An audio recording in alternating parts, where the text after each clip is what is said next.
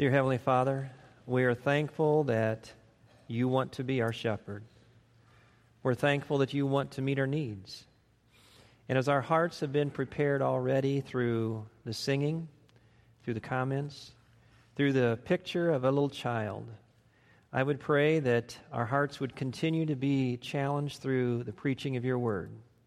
That as I open passages of Scripture, that each one here would ask you to speak to them, help them to see areas in their life that they need to change to draw closer to you. Lord, I just pray that you would use me as an instrument in your hand to minister to each one that is here today. And I pray that each one here would be open to your speaking to them. And I pray this in Jesus' name. Amen. A dad came home from work late again, tired and irritated, to find his 5-year-old son waiting for him at the door. "Daddy, may I ask you a question?" "Yeah, sure. What is it?" replied the man. "Daddy, how much money do you make an hour?" "That's none of your business." "What makes you ask such a thing like that?" the man said angrily. "I just want to know. Please tell me, how much do you make an hour?" pleaded the little boy. "If you must know, I make $20 an hour." "Oh," the little boy replied, head bowed. Looking up, he said, "Dad, may I borrow $10? The father was furious. "If the only reason you wanted to know how much money I make is just so you can borrow some to buy a silly toy or some other nonsense, then you march yourself straight to your room and go to bed. Think about why you're being so selfish. I work long, hard hours every day and don't have time for such childish games." The little boy quietly went to his room and shut the door. The man sat down and started to get even madder about the little boy's questioning. How dare he ask questions only to get some money? After an hour or so, the man calmed down and started to think he may have been a little too hard on his son. Maybe there was something he really needed to buy with that $10, and he really didn't ask for money very often. The man went to the door of the little boy's room and opened the door. "Are you asleep, son?" he asked. "No, Daddy, I'm awake," replied the boy. "I've been thinking maybe I was too hard on you earlier," said the man. "It's been a long day, and I took my aggravation out on you. Here's that $10 you asked for." The little boy sat straight up, beaming. "Oh, thank you, Daddy," he yelled. Then, reaching under his pillow, he pulled out some more crumpled-up bills. The man, seeing that the boy already had some money, started to get angry again. The little boy slowly counted out his money, then looked up at his dad. "Why did you want more money if you already had some?" the father grumbled. "Because I didn't have enough. But now I do," the little boy replied. "Daddy, I have $20 now. Can I buy an hour of your time?" Wow. You know, being a good father is something that all fathers want, but it's easy to get off course like the father in the opening illustration. Maureen Downey has written a book entitled "Restoring Fatherhood Can Benefit U.S. Culture." He says this: "Children growing up without fathers is the #1 social problem facing America today. Absentee fathers are not confined to the inner city, nor is it caused solely by out-of-wedlock fathering. It is a phenomenon of the suburbs as well, with divorce and workaholism as the two primary culprits." Don Feeder says, "Fatherlessness is the most harmful demographic trend of this generation. It is the leading cause of declining child well-being in our society. It is also the engine driving our most urgent social problems, from crime to adolescent pregnancy to child sexual abuse to domestic violence against women." According to a study published in the Journal of Research in Crime and Delinquency, the best indicator of violent crime in a community is not race, income, or employment, but the proportion of fatherless families. Former U.S. Attorney General William Barr said, "If you look at the one factor that most closely correlates with crime, it's not poverty, it's not employment, it's not education, it's the absence of the father in the family." This is why it's good for us to take pause. If you had a father in your home, you need to thank your father for being there and helping you. In fact, as we look at the 10 Commandments, the 5th commandment says to honor your father. God repeated that in the New Testament in Ephesians chapter 6 when he says to honor your father. It's important to do that. And we see, too, that sometimes people don't have a father in the home. We're glad for the promise that we find in Psalm 68:5. It says, "God is a father to the fatherless." He knows our need, and he is there. But the emphasis of the message today is on being a good father. And as I look at my points today, I'm going to be talking about, first of all, future fathers, then faltering fathers, and then faithful fathers, and then fatherless fathers. Now, if you say that fast, it's almost a tongue twister, so I'll try to do the best I can. But the last one, we look at fatherless fathers. That may be a little confusing to you, but I'll try to clarify it when we get to the end. But I also want you to understand that every father fits in one of these categories. Everybody is a future father before they come one. And then, hopefully, at some point, you'll be a faithful father, but we all falter, and we all come into this world fatherless. And as we look at this passage of Scripture, I don't know where you are today, but I trust that it will help you to be the kind of father that God wants you to be. I've entitled the message, Tools for Fathers. And so the first one we look at is tools for future fathers. And the man that I've chosen is Daniel. And the passage I want to look at is Daniel chapter 1. The Scripture doesn't tell us if Daniel ever got married or not. But as we think of future fathers, we never know if we're going to get married, but we need to prepare and be ready for it. And that's what God tells us to do. We see that Daniel had many qualities that would have well qualified him to become a good father. He would have been the kind of teenager that every dad would want his daughter to date and eventually marry. And that's the goal of every father, is to be a godly man. That's the important thing first. And we see that that training has to start early. You can't wait until someone is an adult and then start training them. It has to be started when they're a child. As we look at Daniel, we see that his parents started that when he was just a child. It doesn't tell us in Scripture of the training that they gave him, but we do know that when he was 17, the Babylonians came into Jerusalem, overtook the city, and killed his parents and took him and a lot of other teenagers captivity into Babylon. And then we see the example that he was when he was there in Babylon, and when we see that, we can just look back and see his parents had built a lot into his life, because at 17, he was the example of a godly young man. What tools did Daniel have that would help any man become a good father? The first tool I see is the tool of inner conviction. We see here in Daniel chapter 1, verse 8, it says, "But Daniel purposed in his heart that he would not defile himself with a portion of the king's delicacies, nor with the wine which he drank." Now try to put yourself in Daniel's position. It's a little hard to go back when you're 17, but try that. You're 17 years old, and the king and his armies have just come in, conquered your city, killed your parents, taken you away from your home, taken you to a new place, a new home, and just imagine the stress that you're going under. So that's where he is. But now we see what happened is the king chose certain of these young men from Jerusalem, and actually from other countries too, and he brought them into a special place to give them special training. And what he did is he got the best of the best from these different countries, and his goal was to bring in there not just to educate them, but to get them to appreciate the Babylonian culture, the Babylonian worldview, their gods, their deities, and for them to think that Babylon is the greatest. And then once they were trained, they would be sent back to the countries they came from, and they would be leaders in those countries, helping them to become more like the Babylonian Empire. So that's what they were doing, and he was one of those top guys that was selected to come there. And the overseer for these guys was a man named Ashpenaz. And as they got together, he announced them, "I've got some great news for you guys. Take a look at the food that is out here. The food and the wine that you have to drink is the same thing that the king eats." Because they were to get the best food, they were to get the best education, the best of everything, because they were supposed to be these leaders. Now, as they looked at all of that food, and they looked at that wine, and they looked at everything, how would a typical hungry teenager respond to a buffet like that? They would say, "Pass the food and stand back," right? But what was Daniel's response? It says that he remembered the Word of God that he had studied for years, and he knew that it was sin for him to eat the king's food and drink the wine. You go, why? What did the Bible say? What's wrong with food and drink? Well, apparently some of the food Daniel was to consume had been declared unclean in the Mosaic Law. God had set certain things, and these were certain laws that they had to do, and there was certain food there that he was not to eat. It was also true that any meat that had been offered to pagan deities was not to be eaten, and he knew that. Furthermore, according to Eastern traditions, to share a meal was to commit oneself to a friendship. and to acceptance to their belief and their worldview and what they were standing for. Also, the subtle flattery of gifts and favors, which entailed hidden implication of loyal support.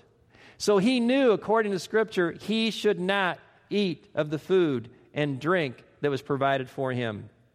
Not only did he remember the Word of God, but he chose to obey it. It's one thing to know what the Bible says. It's another thing to obey it.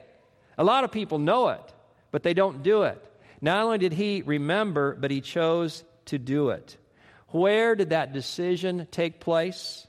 We read in verse 8, but Daniel purposed in his heart that he would not sin. You know, we see here that the heart is the center of life. Proverbs 4:23 says, keep your heart with all diligence, for out of it are the issues of life. The heart is the most important thing. Proverbs 23:7 says, for as he thinketh in his heart, so is he. It's one thing to get people to outwardly conform to what's right, but the key is from the inside wanting to do what's right. And that's what we see as Daniel. He purposed in his heart. It wasn't his parents told him you can't do this. They weren't even alive. They weren't even around there. It wasn't that his church told him what to do. They didn't even have a synagogue there. It wasn't that his peers told him what to do, because most of them were gone. There were just 3 that were there around him supporting him, but probably most of the rest were continuing to do what the king wanted. Here we see that Daniel's stomach called for action. I'm hungry, and this looks good. But his mind called for obedience to what God says. He was willing to do what God wanted and put God first instead of the things that would please him. We also see that Daniel purposed in his heart before the temptation came. You can't wait until a temptation comes and say, now what should I do here? The temptation comes, the decision is made. He already knew when that temptation came, he knew what he should do. He knew the Word of God. Proverbs 16:1 says, the preparation of the heart belongs to man, but the answer of the tongue comes from God. That's why we need to be preparing our heart. And his parents had been preparing him, teaching him the Word of God and helping him to take a stand. You may say, what's the big deal about eating the food? Nobody's going to know it anyway. Besides, they would probably understand. You know, here I am a slave, and they're telling me what to do. I know what I was taught, but hey, I'm in a different country now. There's new rules here, and who would fault me for that? He didn't care what anybody else said. He cared what God said. And God says in 1 Corinthians 10:31, whether you eat or drink or whatever you do all to the glory of God. And that's what his desire was. He purposed in his heart. We see not only the tool of inner conviction, but the tool of knowledge and training. He was familiar with the Word of God, and he knew how to apply the Word of God to his life. As you read on in verses 8 through 14, and we won't take time to read it, he gave a courteous explanation. He was going to have to say to Ashpenaz, I can't eat this. He was going to have to say no. And Ashpenaz is kind of like the middleman. The king said to him, you need to give these guys the best food, the best diet. You need to give them the best education, the best training, because I want them to be the best. And if Ashpenaz is over them and these guys are failing these tests, guess who's in trouble? It's Ashpenaz. He doesn't really have a choice in this. And he said, you better do what the king tells, because I'm going to be in trouble if not. So we see Daniel is concerned about this, and how do I say no, and how do I do it in the right way? You know, we see Jesus over and over again. He was made fun of. He was ridiculed. They made charges against him. None of those were true. And you know how he could have responded? He said, I'm God, and he could have struck everybody dead. He didn't do that. We see he set an example for us so that we know how we should live. And in 1 Peter 2:23, it says, when Jesus was reviled, he reviled not again. When he suffered, he threatened not, but committed himself to him that judgeth righteously. Jesus gives us the example of how to overcome evil with good. And we see Daniel understood God, because we see that God is the same yesterday, today, and forever. He's the same in the Old Testament as he is in the New Testament. He's the same God. He doesn't change. So here's Daniel, knowing he has to take a stand and say no. But how does he do that in the right way? It's interesting how he gives that response. Look with me in Daniel chapter 1, verse 11. It says, so Daniel said to the steward, verse 12, please. Don't you like that? Please test your servants for 10 days and let them give us vegetables to eat and water to drink. He went to him and he didn't demand his rights and said, my God is bigger than your God, and I'm telling you what to do, and I'm not doing that. Somebody said to me one time, approach trumps content. There's a lot of truth to that. The Lord says, speak the truth in love. Daniel even came up with another opportunity. He says, I value your life too. I don't want us to fail, but give us this test. Just try it for 10 days. He says, if it doesn't work, then we'll go back to it. But when he went to him, he did not demand. He said, please, a courteous request. Well, as we try to apply that to our life, we see the tool of personalization. How do we make it personal? Do you have the knowledge of how to be a good father? This is what we're talking about, future fathers. I'm talking to teenagers here, maybe even children or other adults that they're not fathers yet. God says we need to know what kind of spiritual leader God wants us to be. I can remember after Joyce and I got engaged, she said, you know what? We need to talk about how to raise our children the right way. And I go, why? We don't have any, So I wasn't even preaching to myself. Here we have to understand what we're supposed to be like. We're supposed to understand how we're to live a good life, how to be a godly person, how to raise children, and we need to do that ahead of time. Evidently, Daniel's parents did a good job with Daniel. Psalm chapter 78 is a chapter I'd like you to turn to. It's a passage that I think helps us understand how we are to be an example to our children and how we're to raise our children. In Psalm chapter 78, verses 1 through 8, it says this, give ear, O my people, to my law. Incline your ears to the words of my mouth. I will open my mouth in a parable. I will utter dark sayings of old, which we have heard and known, and our fathers have told us. We will not hide them from their children, telling to the generation to come the praises of the Lord and his strength and his wonderful works that he has done. I like there where David is saying we're to tell the generation to come. We're to pass this on. Verse 5, for he established a testimony in Jacob and appointed a law in Israel, which he commanded our fathers that they should make them known to their children, that the generation to come might know them, the children who will be born, that they may arise and declare them to their children. You see what he's saying? We're to repeat these things to the generation to come. We tell our children, tell their children, and it just needs to continue. Verse 6, that the generation to come might know them, the children who would be born, that they may arise and declare them to their children. Why? That they may set their hope in God and not forget the works of God, but keep his commandments. Talking about setting their hope in God. Kind of like the idea of wet concrete. Now, wet concrete is not easy to mold, but you've got to do it, and it takes work. And with our children, we've got to mold them. But then, with concrete, as it starts to dry, it starts getting harder and harder to mold, and eventually it gets set. And so what he's saying is we need to teach our children and mold our children these biblical principles so that they can get their hearts set in God. And then once the concrete sets up, it's hard and it doesn't move. That's the idea. Now is the time to do that. Why? Verse 8. That they may not be like their fathers, a stubborn and rebellious generation, a generation that did not set its heart aright and whose spirit was not faithful to God. Oh, as we talk about tools for future fathers, we need to set their hope in God. We need to find out what God's Word says. We need to apply it while they're young and while it's moldable, and then let it become their own convictions. Well, now let's look at tools for faltering fathers. The person I selected is David. He is an example of a faltering father. He faltered in many ways. I'm just going to mention two. First of all, he fathered a child out of wedlock with Bathsheba. And then secondly, he was a permissive father with his son Adonijah. I can remember the first time I read 1 Kings chapter 1 and verse 6 when it talks about his relationship with his son Adonijah, and I couldn't believe what I read. Here's what it says about David as he is raising his son Adonijah. Now his father, King David, had never disciplined him at any time, even by asking, "Why are you doing that?" I couldn't imagine that. That's as permissive as you can be. Never at one time in the life of his son he said, "Why are you doing that?" He never questioned anything. Now some kids would go, "I would like that kind of dad," right? Okay? In fact, I remember staying at my grandpa and grandma's one time, and I had two brothers. And we always got in a little bit of a tussle. No matter what was happening, that was just normal life. But we knew the next morning when Mom came to pick us up, she would ask Grandma, how did the boys do? And we were prepared for that. We knew we were going to get in trouble. And she said to my grandma, how did they do? She said, they were just wonderful little boys. And we thought, this is great, man. We'll go to Grandma's all the time. But it's not the way to parent. And that's what we see here. He was a permissive parent, and you see later the consequences because his son tried to take the throne away from him.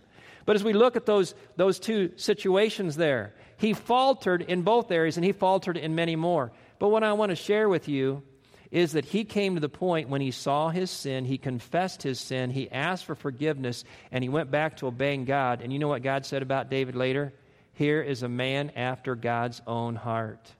What I want you to see, the first tool for a faltering father is the tool of hope.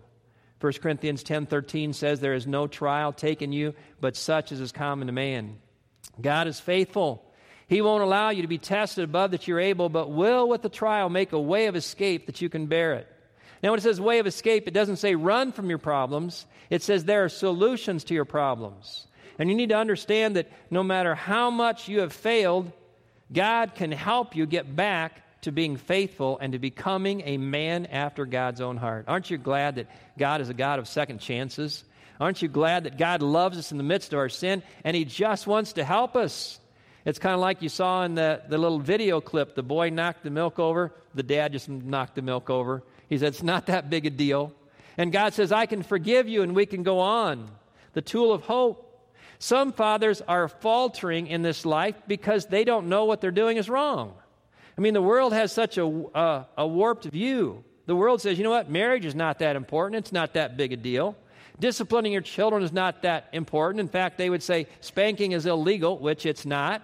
Just pick up Pastor Scott's message here a couple months ago.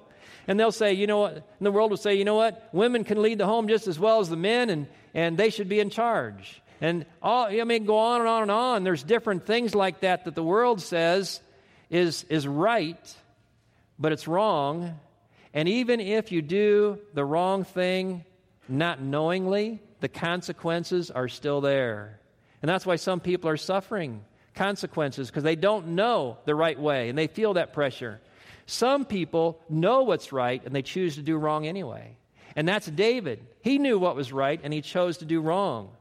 But the thing is, no matter if you're sinning ignorantly or you're sinning on purpose, the answer is the same. Just see what God's Word says, confess your sin, do right, and He can continue to bless you. We see the tool of hope, but also a faltering father needs the tool of confrontation. 2 Samuel chapter 12 gives the story of David and Bathsheba and his sin. And here what we see is David was living in sin, and he was going on as if nothing was wrong. And then the prophet Nathan came to him and says, you are in sin. You are the man. It's good to have people come and hold us accountable and say, hey, what you're doing is wrong. That's a good tool to help keep us on track. There's also the tool of repentance. We see in verse 13, he says, I have sinned. It doesn't do any good to know you're in the wrong if you're not willing to change. You're not going to become a faithful father if you don't admit it. And you've got to see the sin for what it is and repent. And then the tool of restoration. God forgives. We're so glad. It says in verse 13, the Lord has put away your sin, you shall not die. It is so good to see God's forgiveness for us. But there still is the tool of consequence. We can't change consequences, what we've done. God can forgive us, but we still have to live with some of those consequences, and that's a good tool. In fact, the Scripture teaches us that He has given us the Bible that records the failing of man in the past so that we can learn from that and not do it. Experience is a good teacher, but it's better if you learn from the experiences of others instead of doing it yourself. But what we see here, consequences do have a teaching tool. In fact, we see even though that God forgave David, He said, your son will die. That's part of the consequences. Psalm 51, David said, my sin is always before me. Now, what's the tool of personalization? How do we apply this to us? Admit your sin, turn from it, and God will restore you. And God called David a man after His own heart. No matter how much we've faltered, we can be restored and be a faithful father. Well, what are the tools for a faithful father? If he's already faithful, He doesn't need anything else. Here's the problem. If you're a faithful father, it is so easy to falter. You cannot just reach a certain level and you got it made and it just stays there. You're either getting better or you're getting worse. And there's certain things that you have to do to stay at that level. As we look at the example of tools for faithful fathers, I've chosen Job. Turn to Job chapter 1. We look at the man named Job, and many of you are familiar with Job.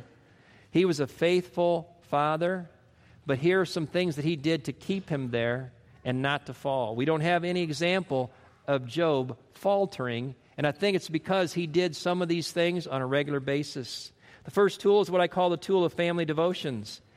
In Job chapter 1 and verse 5 says, "So it was, when the days of feasting had run their course, that Job would send and sanctify his children, and he would rise early in the morning and offer burnt offerings according to the number of his children.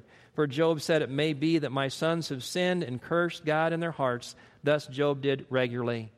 Just briefly, the context here is that Job's sons, it says they were feasting. Basically, they were just having a birthday party, family get-together. It wasn't anything that was wrong. It was just family time spending together. It's interesting as you read the context there, they did the work, and they invited their sisters to come. And I think that's a neat thing that you've got brothers that take care of the sisters and bring them in, and it's really one big happy family is what's going on.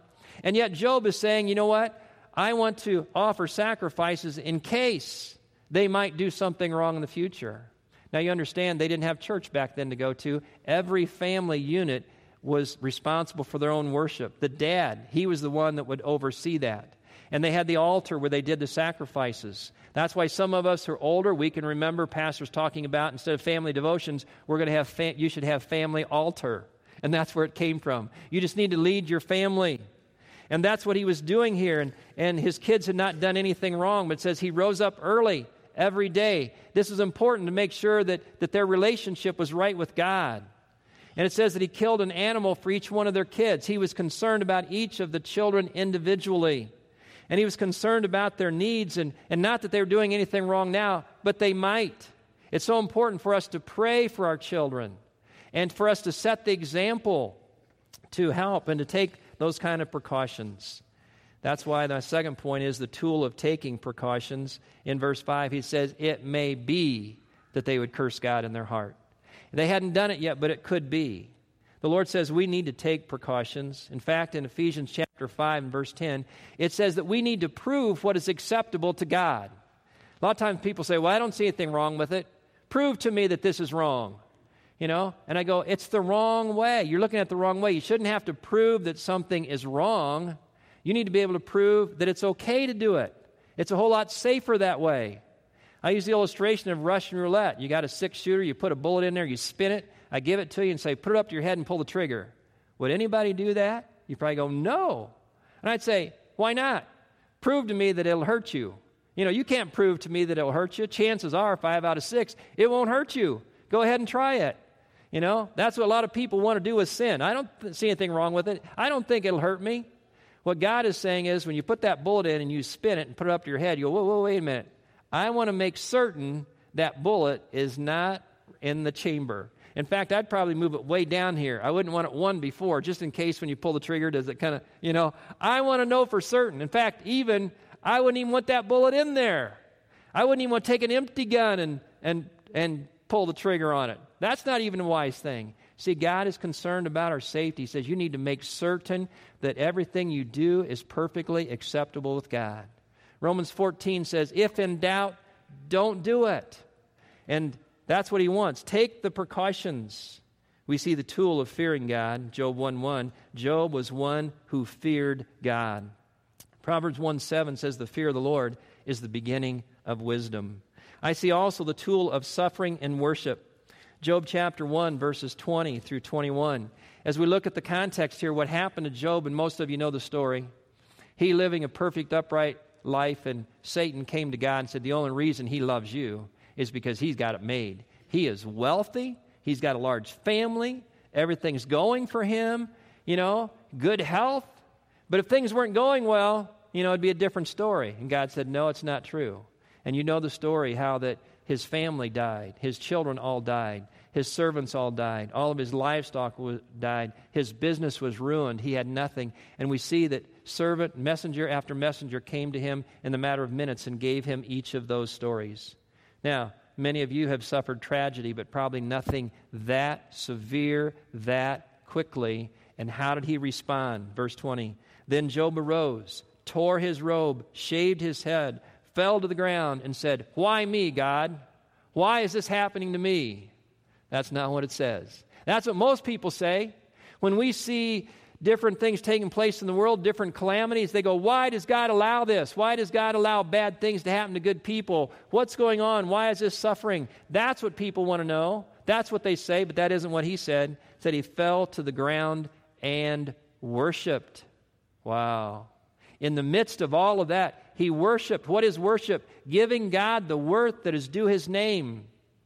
He goes on, and this is how he worshiped. He said, "Naked I came from my mother's womb. Naked shall I return there. The Lord gave, and the Lord has taken away. Blessed be the name of the Lord." How many people, when tragedies hit, do the newspapers say, "Blessed be the name of the Lord"? I haven't seen that yet. But that's what he says. I came into this world with nothing, and when I leave, I have nothing. So whatever I have in the meantime, it's not mine. God, it's all God's. He gives it to me. He can take it away. It's not mine. I'm just a steward. And he worshiped God. Oh, that's what helps faithful fathers stay faithful, is they keep worshiping God in the midst of the trials. We also see the tool of consistency in Job chapter 2 and verse 10. It says, "In all this, Job did not sin nor charge God with wrong." Wow. I don't think any of us could probably say that's true of our life.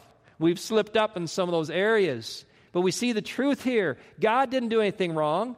We can't charge God for anything. The tool of consistency. 1 Corinthians 10:12 says this, "He that thinketh he standeth, take heed lest he fall." It is so easy to fall. Just a little step. But one little step leads to another, and it keeps going and going and going. We've got to stay consistent up there.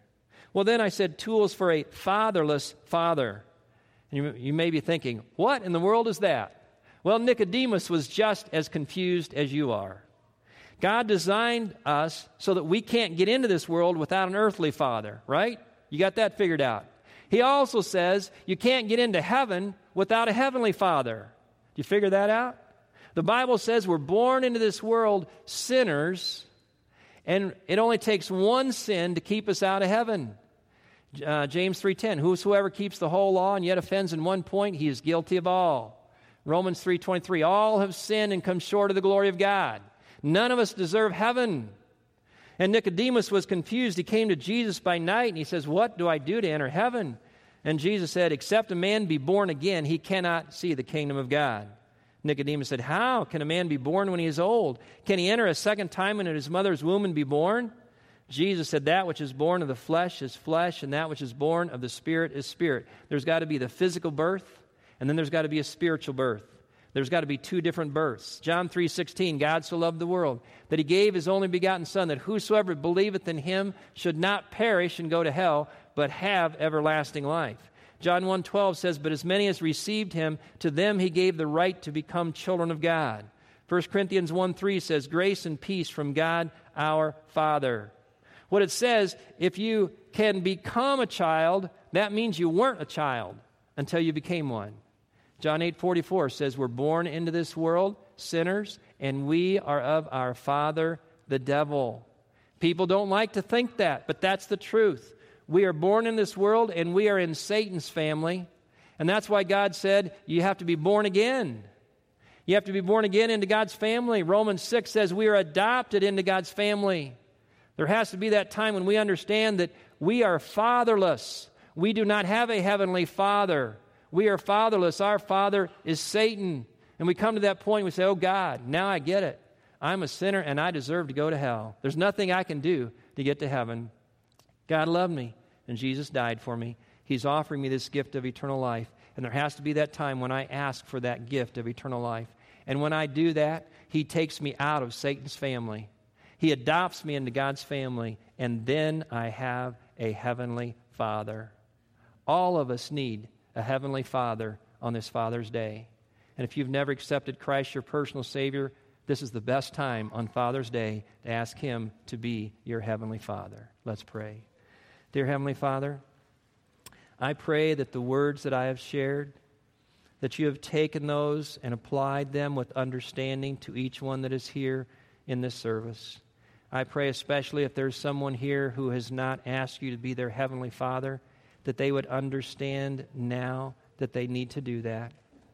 And that they would understand that they deserve hell because they're in Satan's family.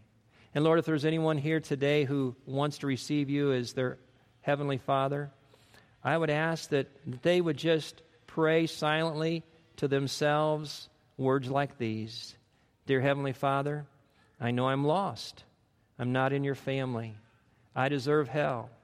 Right now, I want you to save me from hell, and I want you to make me a child of God. In Jesus' name, amen. If anybody prayed that prayer here today, we just want to welcome you into the family of God, but we'd like to know it so that we can encourage you. There's a place in the bulletin you can just write down that you made that decision. You can put it in the offering plate, or you can turn it in at the guest reception so that we can